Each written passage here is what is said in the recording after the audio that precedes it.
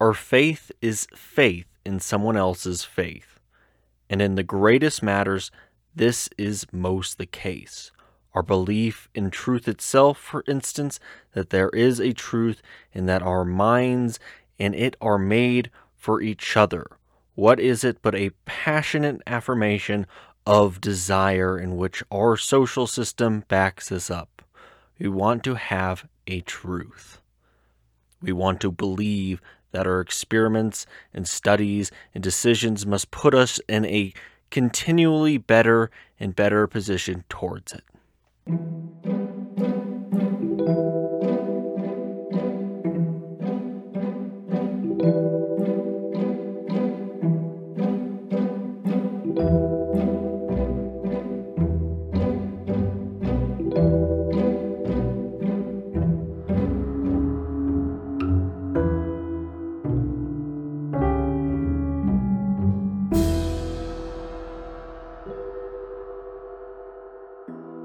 So, this is going to be our first episode, live.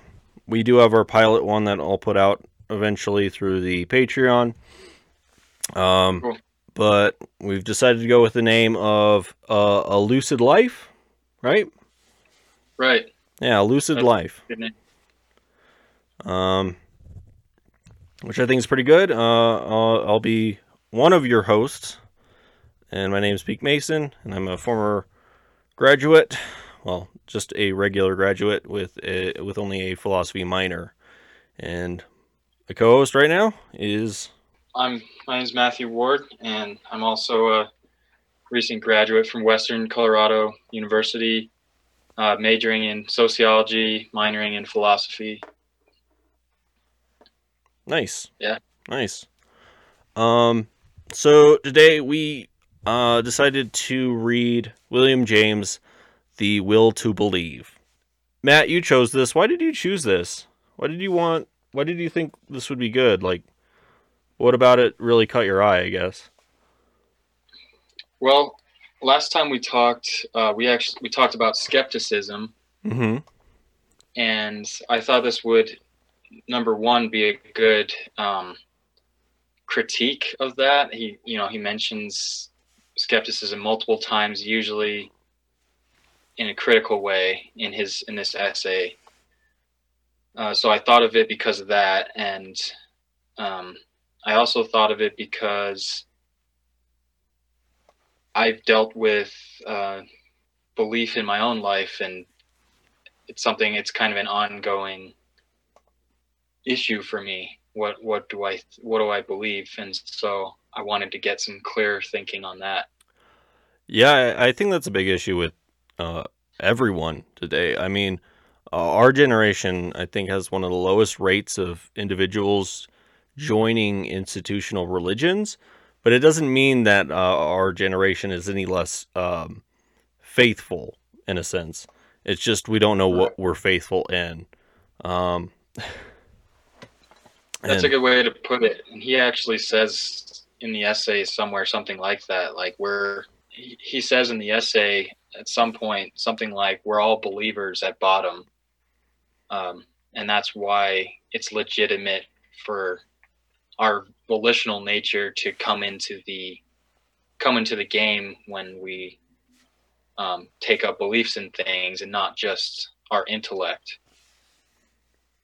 Yeah, absolutely. So William James is an American philosopher. He was born in 1842 and died in 1910. He was a psychologist and the first educator to offer psychology courses in the United States, which is pretty interesting that he was a philosopher and a psychologist.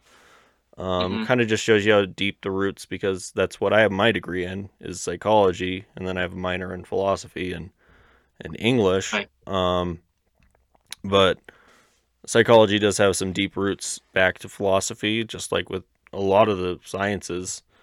And I mean, even theology and other major subjects usually have pretty deep roots that are tied to philosophical ones. So James is considered a leading thinker of late 19th century, one of the most influential philosophers in the United States. He's a proponent of the philosophy known as pragmatism, and you see that pragmatism very much alive in this essay. Like when he talks, like in the essay, when he talks about, in the very beginning section, the liveness or deadness of any hypothesis is measured by a man or woman's willingness to act on it. That's basically pragmatism right there. Like, what are we willing to act on? It is what shows what we actually believe. Yeah, that's absolutely true. I mean, I never read William James in college because I didn't take philosophy of religion or science, which I really wish I had, but just scheduling, I couldn't. I discovered him actually while I was trying to expand my philosophy library, and I found what he is known for, as you said, is pragmatism. And I've read a bit of it, and it's I haven't got really into the meat and potatoes of it like I want to, but yeah, that's what absolutely, that's one of the biggest contributions to philosophy that he's done, and it's surprising how recent of a contribution to that is, that pragmatism side.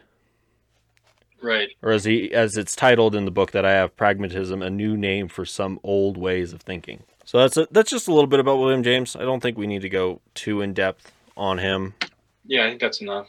We're kind of gonna so since you've read this the most, I only read this once last night, and I was briefly looking over it before I earlier this morning, before I had to go do things. But I briefly re-looked over it. But since you've actually, I guess, you've read it twice and looked over it once or more. Do you want to give a little bit more better summary? More better. I'm an English minor. Yeah, I can give a summary. Okay. It's definitely his writing is so he's a great writer. He's also extremely deep. Like, I was reading this and I was absolutely because almost every philosopher, in a way, I was just thinking about this this morning, is that a lot of the philosophers they'll get like they'll just get deep into philosophy, in which it's the terms, and a lot of the times it will become this word soup on the page that you have to get through. Every philosopher does it to a certain degree or more. I'd say like Kant is a very bad example of that, in which he will just get really into this just thick soup of philosophical words, in which by a sentence or by a paragraph or even by a page, you're like, what did I read? What did I just read? It makes no sense. I know I'm reading English, but it's very weird. I'll do it to a certain degree. The ones that do it the least, I found, is Plato and Nietzsche, which, funny enough, they're the most popular because they don't do it. Interesting. They do it the least. And William James does do it a few times throughout this essay, but what I liked about him is he would do it, and then he would come back, give you a more solidified, easier understanding of what he just said, and then he would transition into this kind of a poetic form, because I found there were several paragraphs that just kind of ended on these very deep poetic styles that really kind of continued to draw you further into the essay, and I thought were nice. Yeah, I think that's perfect way to describe how he wrote the essay. Like, yeah, there's philosophical points where you have to pause a minute and see what did I just read? But there's also a very poetic and poetic form to it. Artistic form, I would say. Like, he uses like real world examples, fictional examples too. I would use the word, when philosophers start using a bunch of philosophy words, and the funny thing about philosophy words is they're words that you encounter every day, but they've redefined them very specifically, and then they like reusing those over and over. I would call it almost like a pontificating. They're just pontificating, and they're trying to explain an idea that, because with a lot of these philosophers, they're on an edge of a wave. They're trying to define or speak to something that hasn't really been well spoken of before. So they are grasping at straws. You find this a lot in David Hume, in which he's just on the very cusp of trying to figure out all these things that Kant was able to put together, but and it does come through. Funny enough, though, Hume seems to be better at grasping at straws than Kant is. Yeah. Or it's a translation issue. I don't know. Right. All right, so I'll let you get into summarizing this a little bit more. Yeah, I think I'll start with, it's kind of in the middle of the essay, but it's basically the thesis he says he's defending after he establishes preliminaries, which I'll get into. He says the thesis he plans to defend here is our passional nature not only lawfully may, but must decide an option between propositions whenever it is a genuine option that cannot by its nature be decided on intellectual grounds, but leave the question open, is itself a passional decision, just like deciding yes or no, and is attended with the same risk of losing the truth. So that's very, even says it a sentence later, it's very abstractly stated, but what he's saying is that at a certain point when our intellect can't decide based on the evidence we have which of two or more propositions is true, we have to think about our will comes into play. So he's saying at some point, there's certain things like we don't have evidence for one way or another whether something's true, but our very act of believing that something is true can sometimes bring it to pass. Mm-hmm. He uses that example later on, talking about moral questions are a major area where we need to make a leap of faith in what we believe, and then thereby bring about the fact of what we believe. It was interesting because he did kind of frame it as it's a leap of faith, but I found it was interesting that he didn't quote any Kierkegaard, and Kierkegaard is the big a leap to faith guy, but he doesn't. Yeah. James doesn't quote him at all. I thought that was interesting, but I'll let you continue on. Yeah, that's a good point. I thought of Kierkegaard several times, especially because I'm reading another book where that's based on Kierkegaard's ideas right now. But because Kierkegaard would totally agree with James here. Yeah, I think so. Well, let's get into the preliminaries. So he talks about the liveness or deadness of a hypothesis. Yeah. Okay. The preliminaries. I just want to say this, as a critique, he spends well over half of the essay on the preliminaries, which I was like, oh, come on, man. I wanted some more meat in this, because he's like, all right, and that's it for the preliminaries. And I looked at the page count, and because it's like a 22, 23 page long essay or something in that range. By the time he actually gets into the meat and potatoes, he's set up the preliminaries. He's kind of gotten you to where you need to be. You only have 9 pages left. Right. I was like, you spend more than half of the essay just trying to get us to a point where we can understand what you're going to say. That's okay. I feel like that's kind of what philosophers usually do. Mm-hmm. But do you know if this was one of his lectures? Because I know with some of his writings, they were lectures that were then written down into an essay format or into a written format. Yeah, it was a lecture, as far as I know. Yeah, I because think that.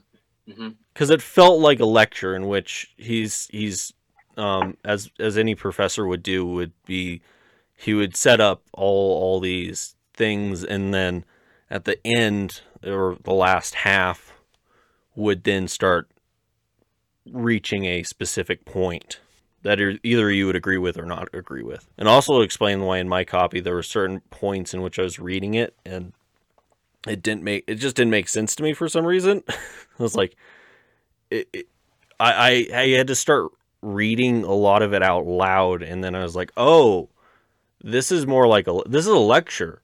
This is someone Yeah, speaking, because it has the cadence of someone speaking. Whereas when I was just reading in my head, I was getting tripped up on certain little things that didn't come across well. yeah, it's definitely a lecture, and yeah, you can hear that in the diction. So to get back to like the first preliminaries, he states are like the liveness or deadness of a hypothesis. So he says a live hypothesis is one which appeals as a real possibility to him whom it is proposed. Mm-hmm. And he gets into saying like he referring to some Muslim doctrine called the Mahdi, and how that's probably a dead hypothesis to everybody he's speaking to, and like at Harvard University at this time Yeah. in America. That's the Redeemer in Islam, like the Mahdi.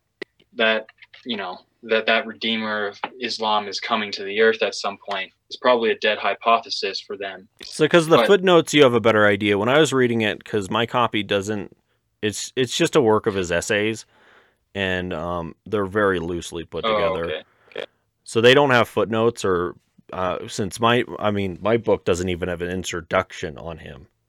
So, Yeah. so having footnotes, I guess, is a bit of a pusher. So I didn't have anything really to go off of, and so I was just like, oh well, I'll just follow along. I figured it's something, but yeah, I guess but because I just was following along and didn't know or didn't even bother to look it up, I felt like that was a pretty good point in which, yeah, that's a dead hypothesis to me because I have no idea what you just said.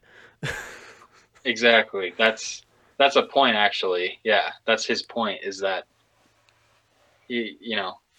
there's certain foreign religions that people believe in very devoutly, and that we've probably never heard of. Oh yeah. But the hypothesis of that religion actually being true is completely dead to us because we've grown up in a context and culture, and he refers to this later too, but this context and culture we've grown up in makes no reference to that whatsoever. Yeah. So, yeah. But then he brings, well, go ahead. Yeah, he brought up a pretty powerful point. I don't know if I wrote this down. Oh yeah, as a rule, we disbelieve all facts and theories for which we have no use. Yeah, yeah, exactly.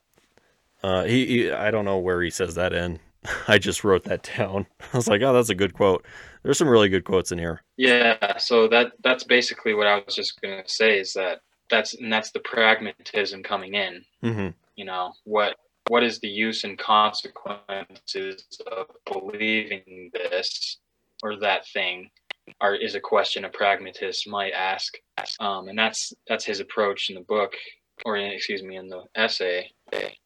So now he gives alternative options to this Muslim, dead hypothesis, to talk about living hypotheses. And he says, like, if I say be an agnostic or a Christian, that's a living option, he says, because that's something that in this culture we know what those terms refer to. Yeah. And so we have a choice there of where are we going to put our faith there. Yeah, absolutely. It's a good point. Mm-hmm. Yeah, so those are living options because in our context, those make sense to us to some degree or other, even if we're all on one side or the other of that question, be agnostic or be Christian. Like we know a Christian can understand what an agnostic is, and vice versa. Yeah. Oh no. Yeah, absolutely. I guess it's another way to refer to just kind of cultural knowledge in general. You know, are you culturally aware of these certain ideas? You know, um, the U.S. has been really good at being kind of so pervasive in our cultural influence that I don't think there's any place around the world that wouldn't know Mickey Mouse, but I doubt we would know some cartoon character from South Africa or India. Right. And, this is kind of an open question, though, because if you're really a Christian or really an agnostic, it's possible that the opposite perspective is dead to you in some sense. And he mentions that, like, there's some, if the religious hypothesis that he brings up later is completely dead to you, then you can stop reading now. Yeah. So I'll get into that later as kind of my burning question for this essay, but it's just an interesting point to note for now.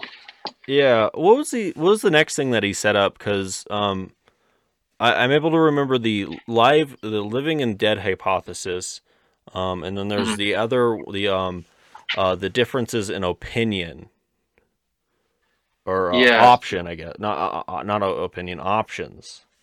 Right. And he breaks it down into 3 sections. Was there something in between that I'm forgetting? No, that's right. The breaking down into 3 parts is right after the living and dead hypothesis discussion. Okay, cool.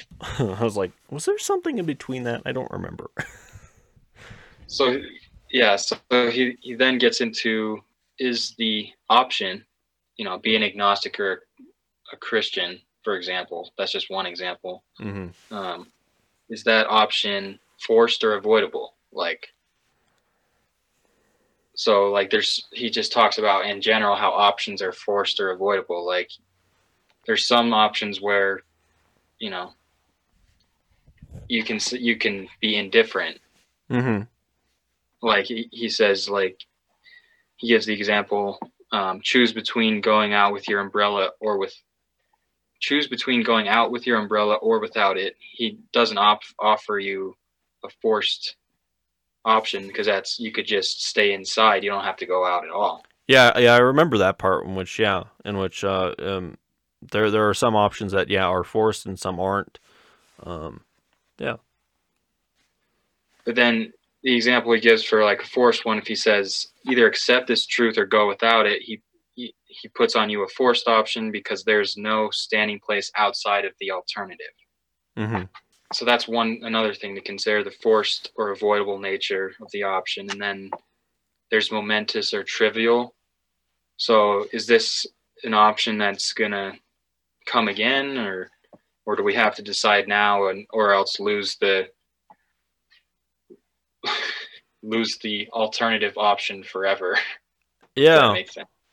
Yeah, I like that section where he's talking about the difference between momentous options and trivial ones, and I thought he did a great job of powerfully putting it. That throughout life you do come across these options, these events that in reality they only present themselves once. It's those once in a lifetime opportunities, and you have to decide whether or not to take them.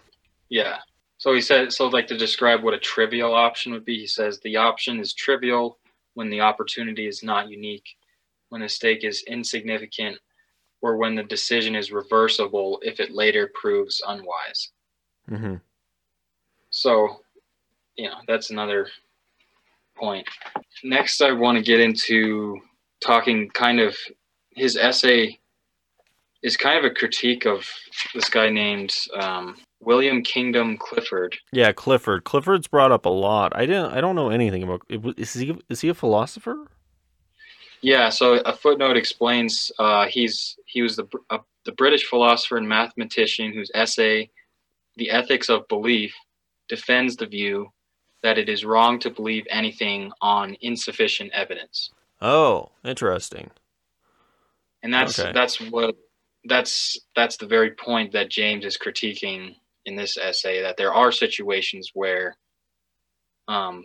it's necessary for it's necessary and good to go without sufficient evidence. Yeah. This essay is built on a critique of people that veto and condemn people that believe things on insufficient evidence, or and like the people that think that, pure scientists and atheists that criticize religious people for believing things on insufficient evidence. That's who he is criticizing. Yeah. And, I found the quote that reminded me okay. of what he was talking about, and he does talk about it. Relates to this point in which that they criticize it, and from this point of view that, well, we just don't have enough information, so therefore we shouldn't act. And he later on goes to say that he was talking about there's these two important qualities: that we must know the truth, we must avoid error. Right. And he ends up advocating, I'd say, we must know the truth, even if it means that we even if we encounter errors.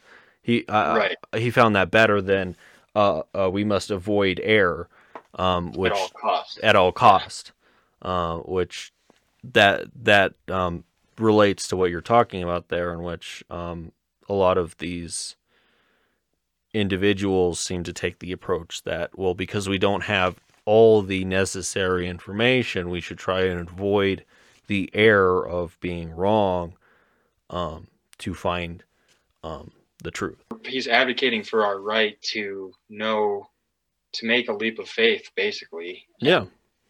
Believe in things, even if along the way we get disillusioned many times by believing in things. And for him, remember, believing in things means acting upon them. Yeah. Okay. So he's trying to get us, like, he uses the example of, a battlefield, and it's worth it to go out and fight on the battlefield and maybe get injured, and also maybe succeed, and all the while learn along the way. He's saying don't be standing on the sideline always as a spectator. And he basically makes the point that we can't do that anyway. That's basically the crux of his argument, is that we can't do that anyway. We're always acting. So we should acknowledge that we have the right to believe in things as they appear live to us, as as live hypotheses to us. We have the right to act on those things, even when we don't have that evidence. Absolutely. Yeah. One more thing I probably should bring up. He talks about absolutists and empiricists. Right. And, I thought it was interesting that when he was setting up his argument before he actually got into what I'd say is the meat of his essay, he did kind of say, we're going to exclude the skeptics in this argument, and we're going to go with this idealistic notion of how to think. And then he further breaks it down into how, when it comes to philosophy and looking at some of these questions, that there is the empiricist and there's the absolutist. Yeah, like I just wanted to touch on one point you just brought up. Like, he said, we are on, for the purposes of this discussion, we are on dogmatic ground. Yeah, dogmatic ground. That's a good word. So that's me, and all that means is to say that that everybody that's going to, take up what he has to say in this essay thinks that there is some truth that we can get our minds to attain, like that there is truth to discover. Yeah. And he starts with that, and that, like you said, excludes the skeptics that wonder if that there is even truth. Mm-hmm. But once you take that get on that dogmatic ground, if you will, then it breaks down into the absolutists and empiricists. Yeah, and so I do have to say, not getting completely out of the summary, but kind of starting to transition into our thoughts as a whole. Mm-hmm. But I just want to say that one of the things that kind of brought me out of the essay and made it harder for me personally to actually get involved was that he was going from this dogmatic ground, and especially he's hunting. It just seemed to me that he was hunting down capital T truth, a capital T truth, something that, whether from the empirical side, we never really know we actually have ever reached or will reach, or from the absolutist side, that once we reach capital truth, we know it. It's abundantly clear and aware, and that kind of pulled me out because I'm definitely more skeptical of an individual. I don't think there's any capital T truths. I think there's little T truths.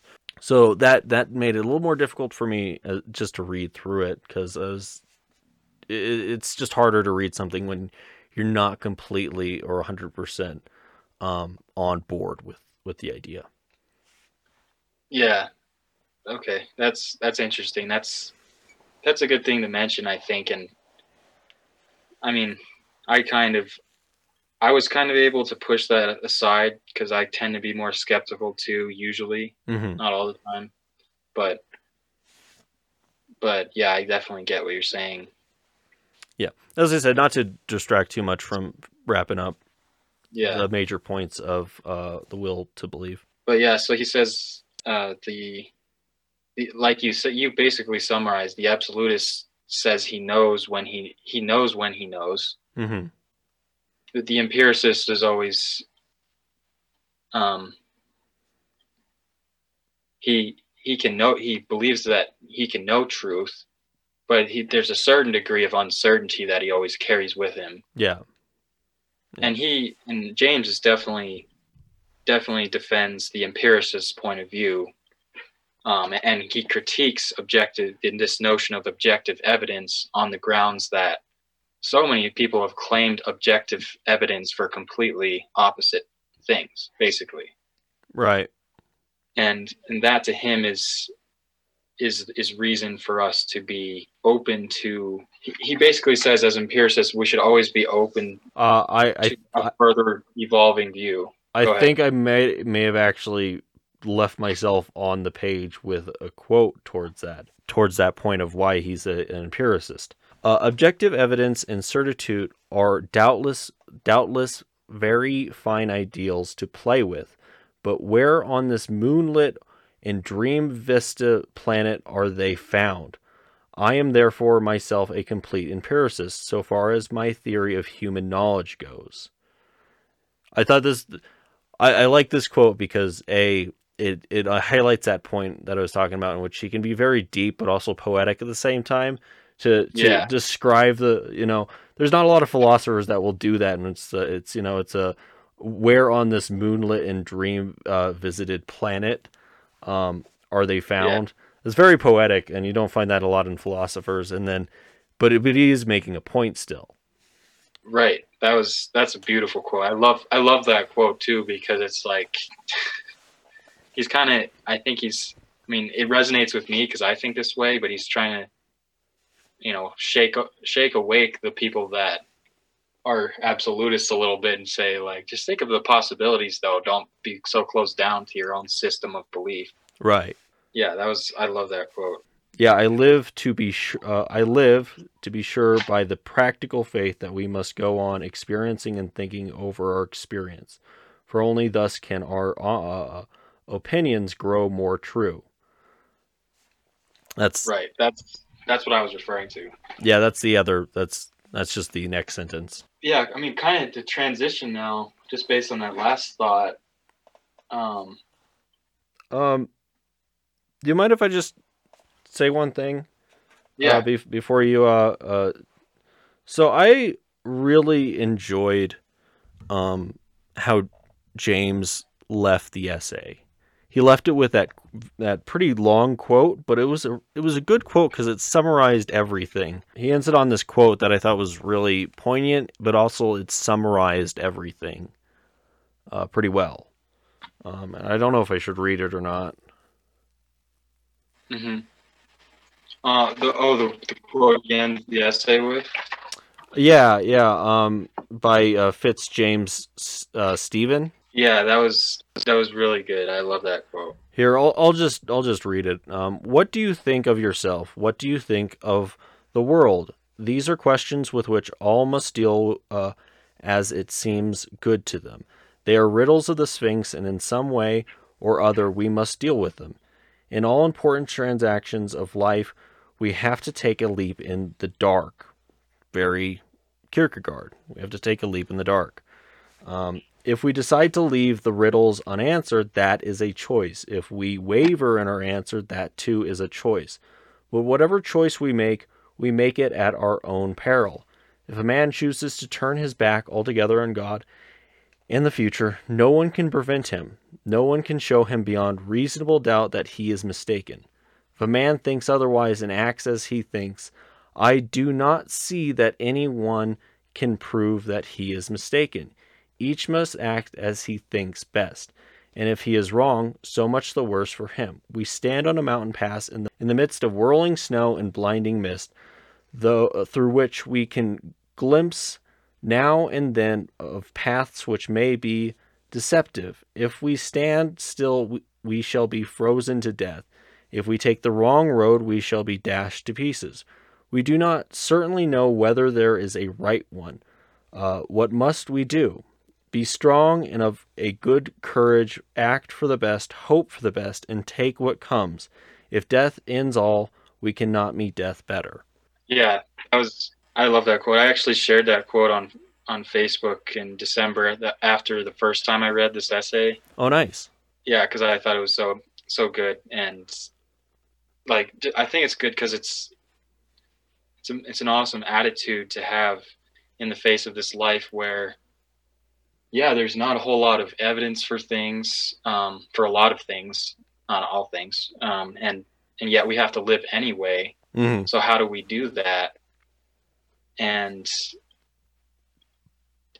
you know, he kind of says like, go take a chance and act on whatever live hypotheses you know you take up or whatever hypotheses are alive for you.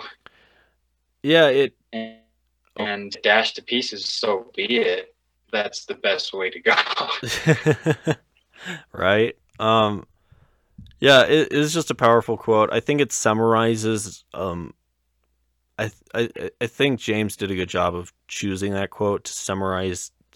It does a good job of encapsulating what his essay is about. Because he is very much about, you have a personal freedom to believe what you want to believe, and you know, it is your right to believe that, and it's other people's rights to either believe it or not. And you just have to keep moving forward as best as you can. And I thought that was a pretty powerful argument Right. for faith in general, considering there's lots of, I feel like you see a lot of faith arguments put in the light of, you either have to believe or you can't believe. It's that it's that absolutist point of view in which, but not Mm-hmm. when it comes to air. It's this absolutist point of view of, this is the absolute truth, because this is what I've chosen to believe, and now you have to believe it. Whereas I think he comes from a far more sympathetic and empathetic background towards everyone's individual beliefs. If a man thinks forever whether or not has to marry him, he'll lose the benefits of knowing if she would have been like an angel as a wife. Like, if he ponders that question forever, just as much as if he decides definitively not to, marry that woman and marry some other woman. That's kind of his example for saying even agnostics and skeptics, you're still making a decision, even by being indecisive about something. Right. Yeah. That you're still, yeah, there's still a decision there, and you're still choosing to believe something, even if that's not believing. Right. So that's him saying that we are faced with options, to go back to his early, more often than we think we are, where we have to stand on one side or other of a question. It might appear we can be indifferent is actually just like saying no. Mm-hmm. You know, because and he also used the example when he gets into the religious hypothesis. I think this is where I was wanting to go earlier. Like we make facts real just by believing in its possibility. So he says, let's see, page 356. He says the desire for a special kind of truth here brings about this special truth's existence. So you have to like believe in something to be possible in order to reap some kind of benefit from acting as if it were possible. Yeah. I thought that was a pretty powerful point. Well, there's like this old saying, or what it's something about how geez, it's like it has to do with uh closing doors, and if you close off doors, then you're closing off that option. Mm-hmm.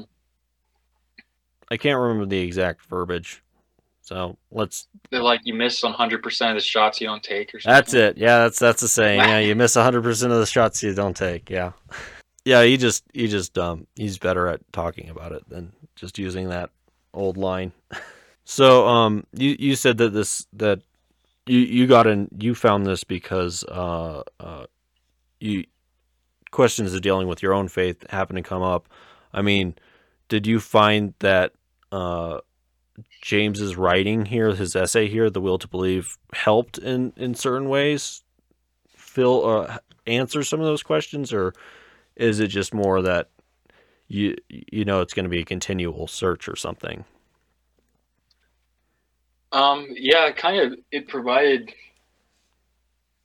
me a space to start to dream again, if you Dr- will, or Dream yeah, again. Oh wow. or to believe in, I don't know, more magical outcomes that I used to believe in, but have kind of put aside because I've taken the perspective that he critiques in this book very often, that what evidence is there for anything, Hmm. kind of thing. So I'm not going to believe in that. But then it's made me consider the consequences of, like, you know, the consequences of, taking a leap of faith in possibilities for my own life, or even specifically speaking, certain religious hypotheses which have inspired me before. Hmm. It's kind of made a space for me to act on those a little bit more lately. Nice. Okay. Yeah. Yeah, that's good. Not to get us sidetracked too much, but there was a point while I was reading this that I started laughing because I was crying. I literally started laugh crying because of what he wrote, and it's the dumbest thing. It really is the dumbest thing, but it's this like old archaic writing, since he's writing before the last turn of the century, and he uses this turn of phrase, and it got me because he is making a point, but it's just funny how he wrote it, and he is talking about that idea of of kind of what you're on about, of that of inaction and or action, in the sense in taking a leap of faith, and why it's probably better to take a leap than not, and get distracted by all the errors. And I just have to reread I just have to say this. So the quote that got me was, "At what, forsooth, is the supreme wisdom of this passion warranted? Dupery for dupery, what proof is there that dupery through hope is much worse than dupery through fear?" The word that got me was dupery. It, I was just crying again. I found it earlier this morning, and I was just crying over the dupery for dupery, and I was just like, because I was trying to think of, is there any other way you can phrase this? I could not, because it does kind of speak to it, but it's also just silly. It's very silly, and I for one can see no proof, and I simply refuse obedience to the scientist's command to imitate his kind of opinion in a case where my own stake is important enough to give me the right to choose my own form of risk. That just got me. I found it funny. I don't know why. Maybe because while I was initially reading this, I was drinking some whiskey. I know you don't drink, but I was drinking whiskey, and I had just finished off, and I just happened to find the quote. And I was just like, dupery for dupery. Yeah. That was... that is a funny word. It's just weird. It's also very childish, but I feel like sometimes you have to be childish, even with philosophy. I mean, it's a deep subject, but you got to find something to laugh at, and I was like, I got into it.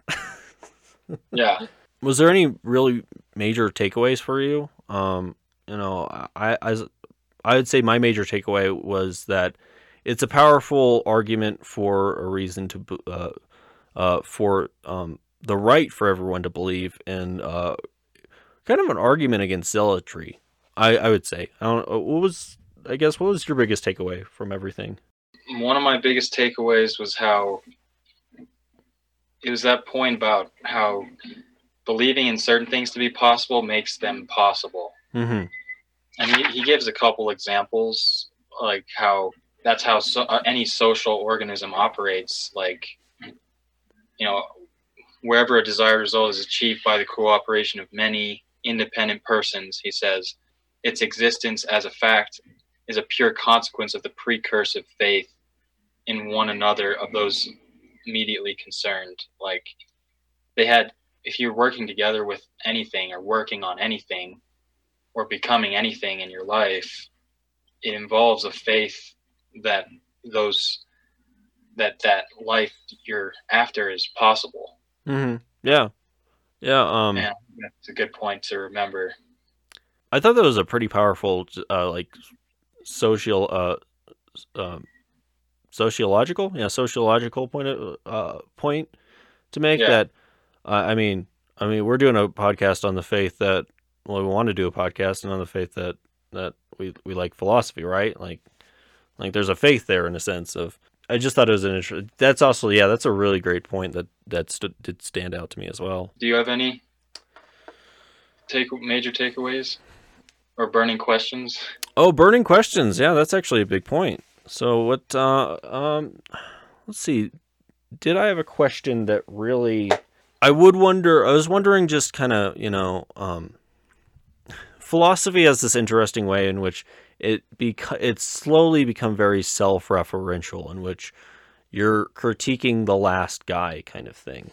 Unfortunately, because of the way time works and the way philosophy works, it means that usually those guys being critiqued can't critique the critique, or they can't talk on the subject that they're being that's being leveled with them. Usually, like if you're doing a criticism of Plato or Socrates or Kierkegaard or Thomas Aquinas or any of these guys that are dead, they can't speak to you on that matter, even if it's a valid point or a provable point. So I was wondering, in the sense of, how would Plato take away with his ideas? What would his... Because Plato definitely, when I was thinking about it, he's an absolutist. Truth when you find truth. You know it all.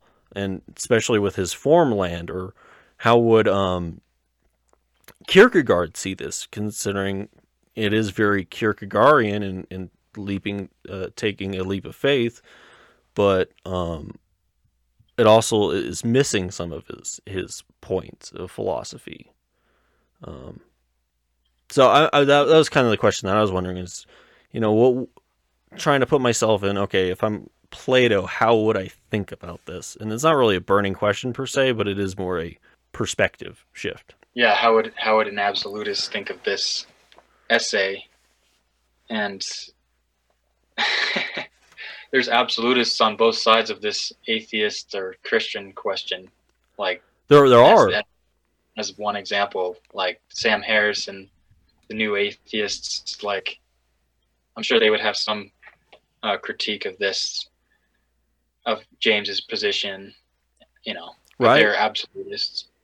Yeah. And then, but Christians, on the other hand, would probably support this because even if they're absolutist Christians, because, well, maybe this would be a good essay for absolutist Christians to read because it would open them up to a more middle view. Yeah, that's what I was talking about with one of my big takeaways is that I felt like that this is a good argument against zealotry. It's against that absolute idea of and more towards that empirical side of it's this constant state of becoming, of knowing, of learning. Yeah. So I guess I'll also ask, what's your burning question from this then? What kind of sparked a question that, since you've you read this a while back and you reread it now, is there anything that's still kind of every once in a while you think about? Yeah. So for me, I talked about how it was like it created a space for me to have faith again in various things, whether personal or religious. But my question is, what are the live and dead hypotheses for me? Oh yeah. And what is just in general, what makes a live or dead hypothesis? Yeah, I don't know. I guess I'm still on the fence about, like, what would kill a hypothesis for you, kind of thing. Yeah, like I feel like there's certain hypotheses that are dead to me, but that I draw from anyway for inspiration. Okay. Like I don't really consider myself a Christian, in all honesty. Mm-hmm. Even though recently I actually started going back to church, the Latter-day Saint church that I was a part of in high school. Oh, okay. And so it's just dealing with that contradiction. Like I don't really believe there's anything magical about Jesus Christ's atonement and crucifixion, and yet I can still go to church and be reminded of and inspired by his life and how, he loved, and he was an example of love to everybody around him. Yeah, no, absolutely. So that's like a really personal example of the hypothesis is dead, but it's still alive in some sense for me. Yeah. Enough to act on it. So it's just that's my burning ongoing question of what is a live and dead hypothesis. That's actually a good question. It's one that I didn't really think too much on. Mainly because I read this over the course of several hours because I'd stop and come back to it. So by the time I reached the end, I partially remember the hypothesis notion of there's a live one and there's dead ones. And it was also I read that portion before I started taking notes. Yeah. So it's not something that I made note of, which I would have if I was, but I couldn't. That's a really good one. I don't know what my dead hypotheses are, or I don't know. Well, or what have died, I guess. Oh, okay. What have died? Like which ones have died for you? Yeah, I don't know. Right. So that's the question I'm going to be left with thinking about, because it's just interesting and relevant to my own life in certain ways. Yeah, no, absolutely. It's that's good. So all right. So this has been A Lucid Life. That is the name of our podcast, right? Yes.